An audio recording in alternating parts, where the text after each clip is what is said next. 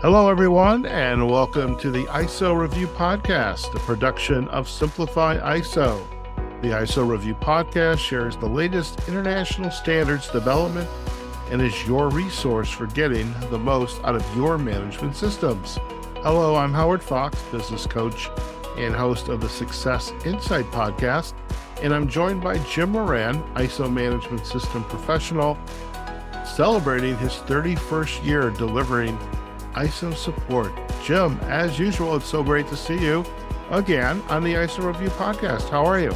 I am fine. Thanks for asking, Howard. And it is so great to be here. We have a couple more episodes, and we'll have everybody up to date on everything they need to know about information security when it comes to the supply chain. So Excellent. Thanks for hosting these for us, Howard, and I'm hoping our listeners are really enjoying these.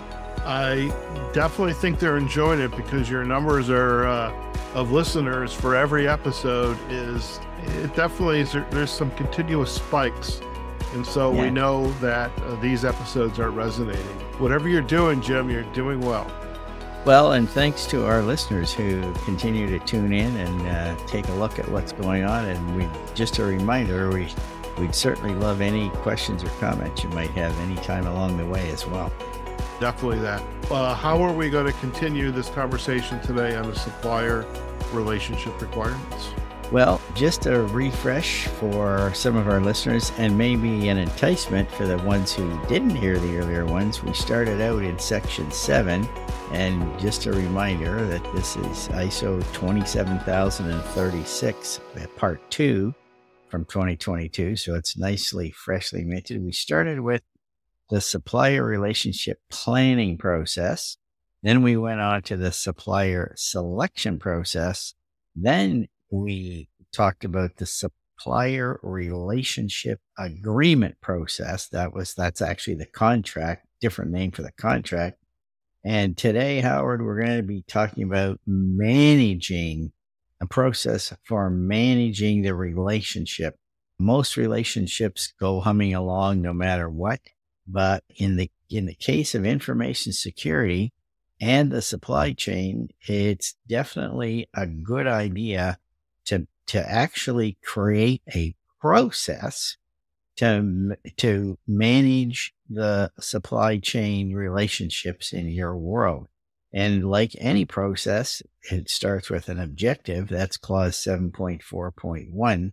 Then we'll be going on to 7.4.2 inputs, 7.4.3 activities, and 7.4.4 outputs. Just like any process, Howard, input, process, output, and the process approach is a great way to keep your business activities humming along the way you like. And then, of course, to finish this whole section off, in the next podcast, we'll be talking about what to do if things don't go well, and we'll be outlining a title called the Supplier Relationship Termination Process. We might even have some tips in there for personal relationships on how to terminate them. Okay. You just never know. So we'll start out today by talking about the objectives. Every process has to have an objective. If it doesn't have an objective, you have to ask yourself, well, why are we doing this? So in the case of the objectives, there's two parts. The buyer, you perhaps, or supplier, if that is. The buyer is the acquirer, and it's critical to maintain information security during the whole execution of the contract with your supplier. And keep it in things like the transition to what it's been previously operated, things like, or if the acquirer, you have had experience with different suppliers, moving your business from one supplier to another requires special attention just so that information doesn't go astray. That's for sure.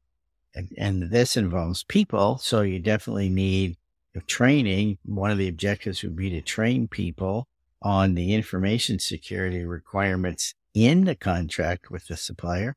And then, of course, like many standards, 9001, for example, clause 6.3, managing changes, because everything's pretty steady, standard, harmonious, Howard. When things are running along smoothly, it's when a change happens that weaknesses can occur and information could be compromised for whatever reason. Then another thing in the objective section for the acquirer is to make sure that you, as the buyer or acquirer, are monitoring and enforcing the supplier's activities and monitoring and enforcing compliance to make sure they're behaving the way they're supposed to. So that's your side of the bargain. So now the people you're buying from, the suppliers, they need to maintain information security during the whole period of the contract and make sure that they're supporting you, the customer, in the transition of the product or service when it's been previously operated or manufactured by a different supplier. Same kind of idea. So if you're purchasing from a new supplier, make sure you pay special attention to the transition from your original supplier to the new supplier to make sure the original supplier isn't going to cause any issues when it comes to information security. It's everywhere. Information is everywhere, Howard. And if we don't pay attention to it, it can definitely go astray. And of course, the supplier needs to support the buying company. You, if you're listening as a buyer, need to support you during the change and then afterwards in monitoring and enforcement activities as well. So as I said earlier, any process has an input, it has activities in the middle, and then that creates an output. I think that's the definition of a process, a series of activities that turns inputs into outputs. So the inputs, when we're talking about this thing called supplier relationships, the inputs on the buyer side would include things like decisions about who's going to perform the supplier's compliance monitoring and enforcing activities. It might also include previous results of the supplier's compliance monitoring and enforcing activities and check to see if there are any trends. So when you're starting a new relationship with a new supplier, you want to have some kind of baseline to begin with.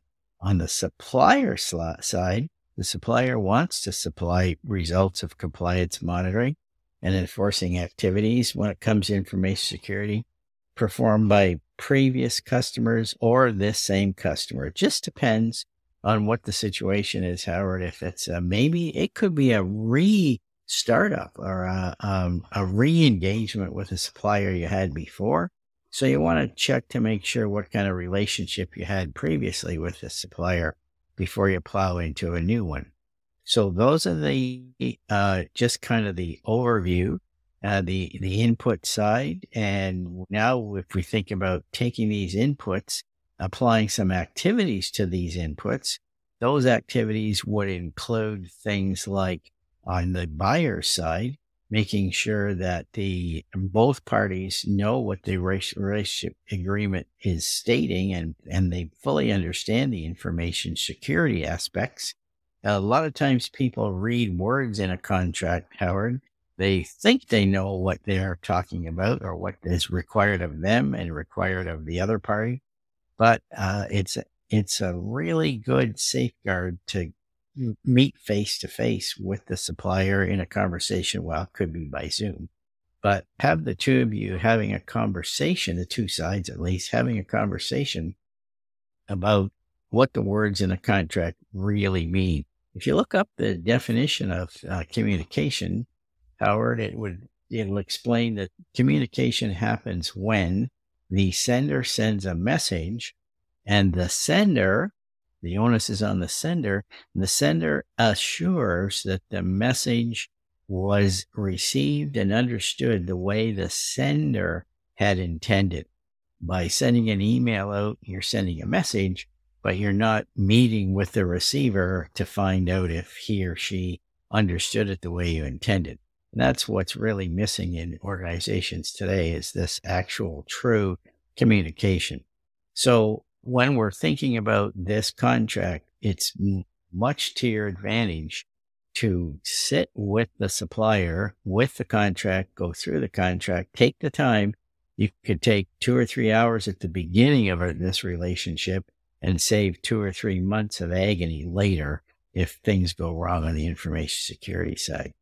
And if it happens to be a transition from another supplier, make sure that you have a transition plan created. Remember, plan, do, check, act. Most of our listeners have heard that phrase before.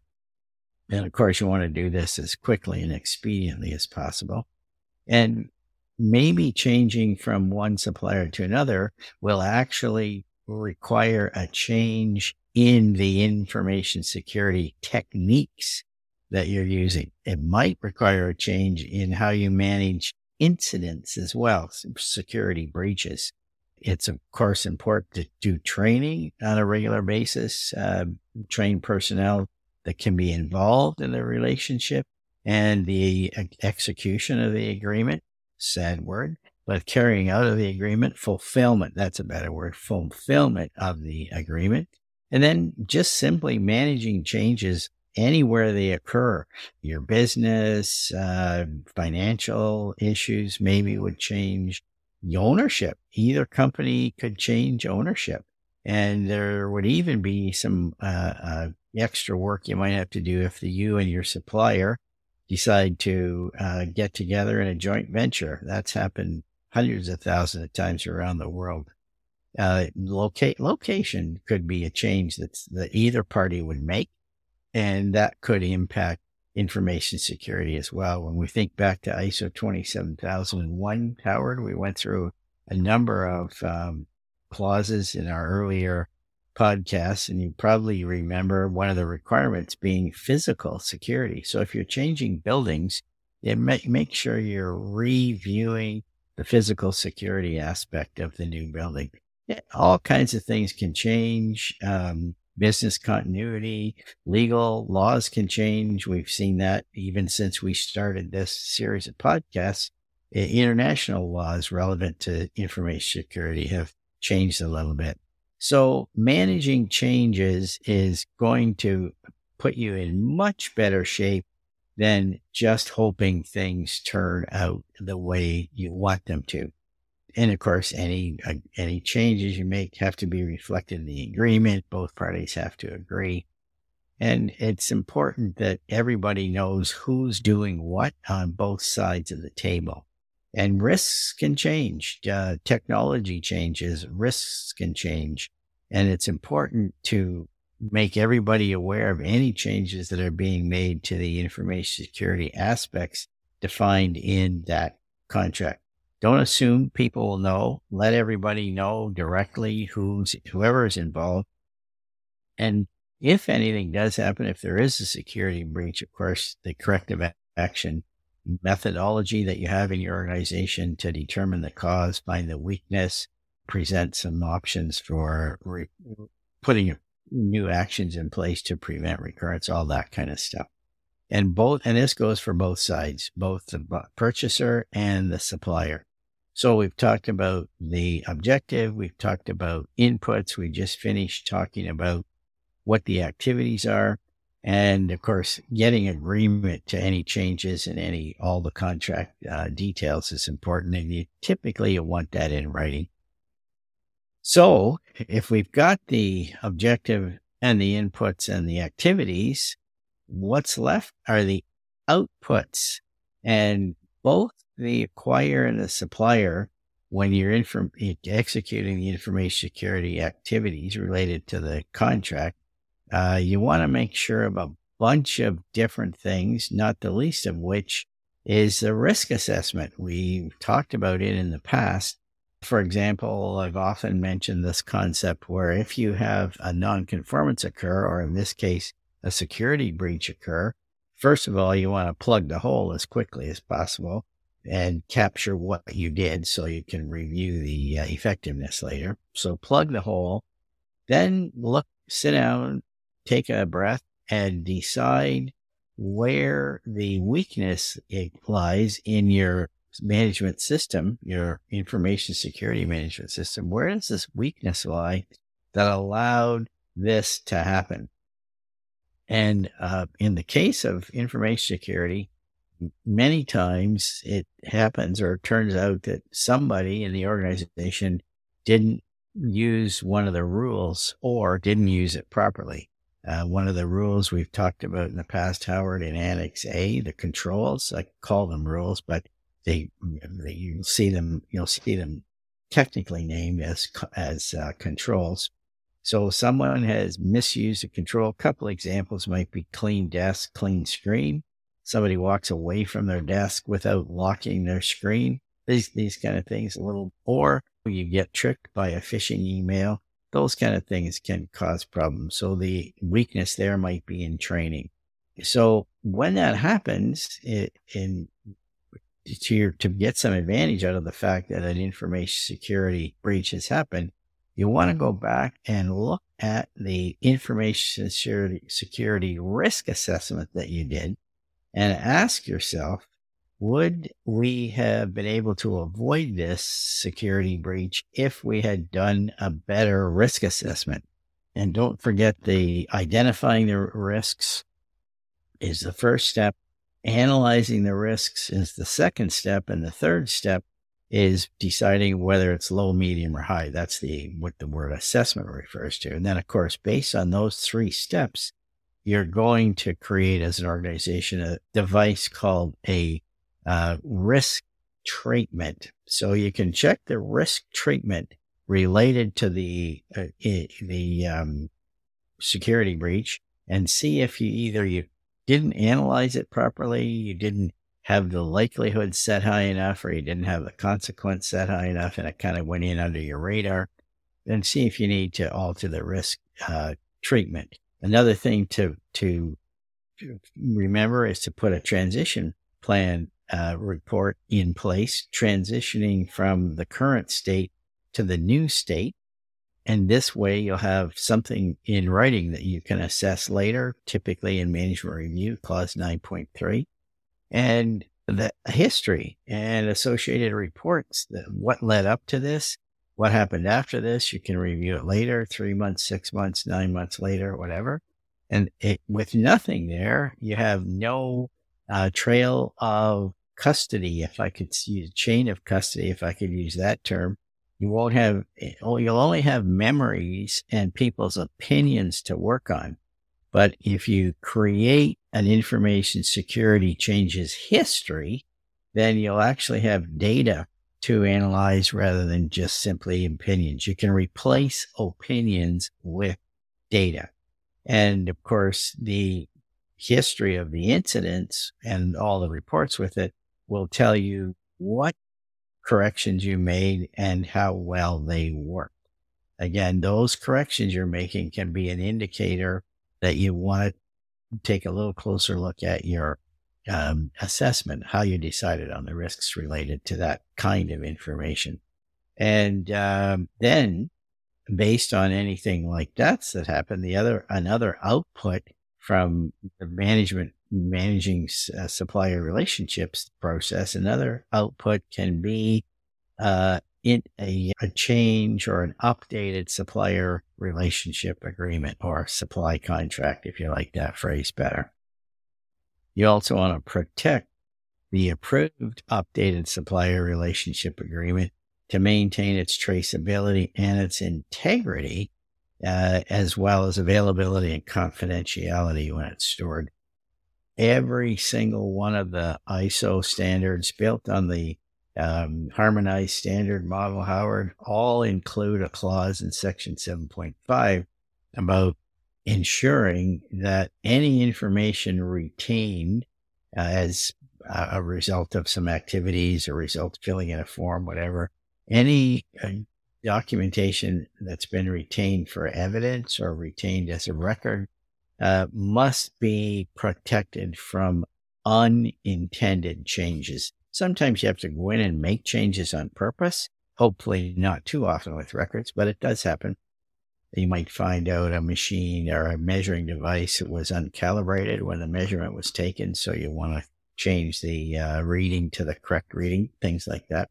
But basically, once a record has been saved, you want to make sure it doesn't get altered in an unintended way.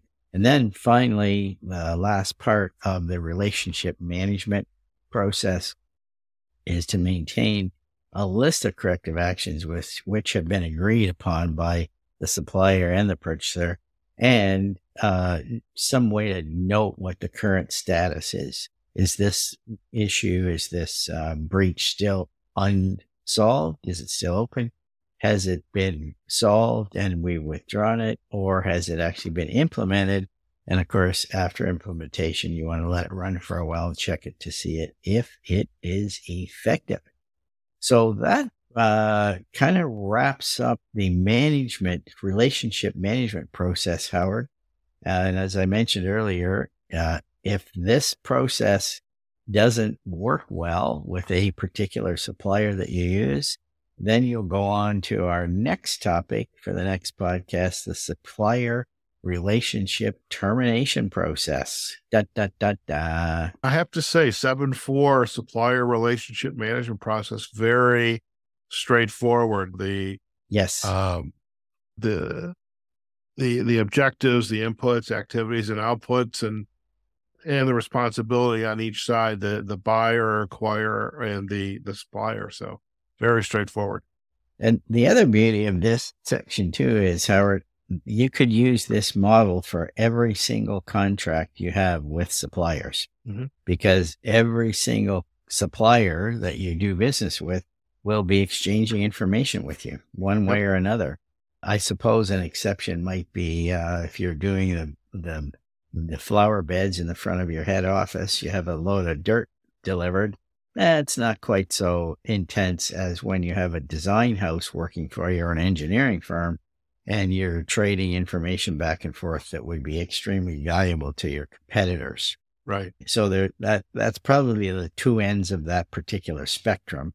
But nevertheless, small, medium, large. And that's the other beauty of doing the risk assessment, is to say, well, is this a load of dirt, or is it a drawing for a secret new device we have, and everything in between? So it's all common sense, like you said.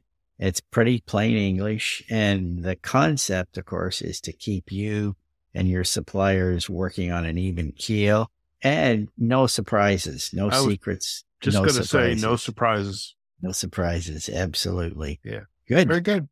And there you have it. All right. And so next time we get together, we will touch on clause 7.5, the supplier relationship termination process. And then we'll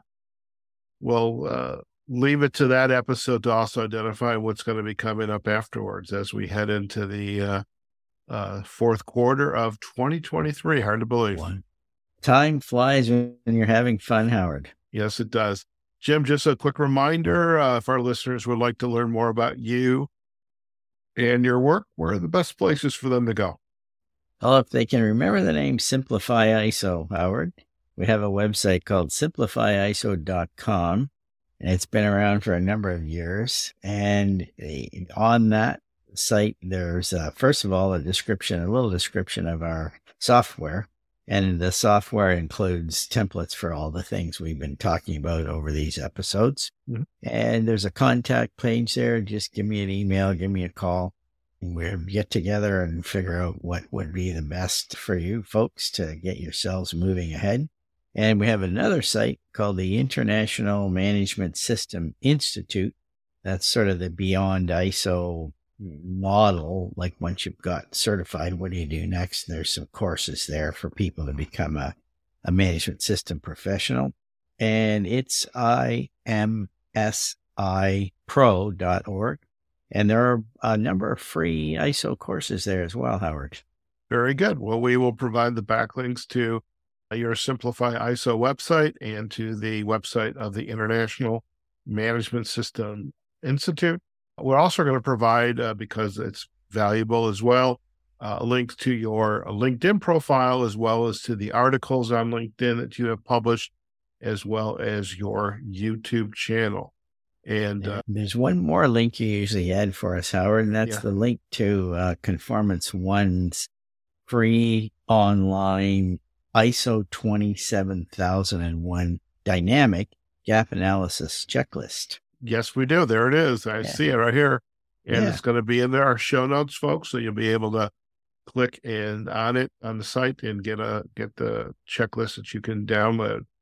All right, Jim, good to see you. And go out there, have a fantastic day, and we will see you on another episode. And we'll finish up on this particular topic of ISO 27036 Part 2. And thank you, Howard. And if any of our listeners have anything they're curious about and want to drop us a note, or if there are any other related standards that they've heard about and maybe they use in daily use with information security, by all means, send along a suggestion to us. We'll certainly take a look at it. I love it. We will definitely have that. And for our listeners, do go out to Jim's and to the IMS Pro website, and you can use those contact pages to get a hold of Jim. And he is incredibly serious about if there's some topics you'd like us to cover. If you have questions, those are the locations to go and let Jim know, because if you haven't figured it out after all these episodes, Jim is very passionate about this topic. And so hopefully it comes across for everybody in these episodes. As for me, you can find me on my website, foxcoaching.com, and I am also on LinkedIn. We'll provide backlinks there as well. So if you're interested in coaching or podcast services, we can certainly support you as well. Until next time, again, this episode of the ISO Review Podcast is a production of Simplify ISO. And until next time, go out there, have a fantastic day, and we'll see you on a future episode of the ISO Review Podcast. Take care now.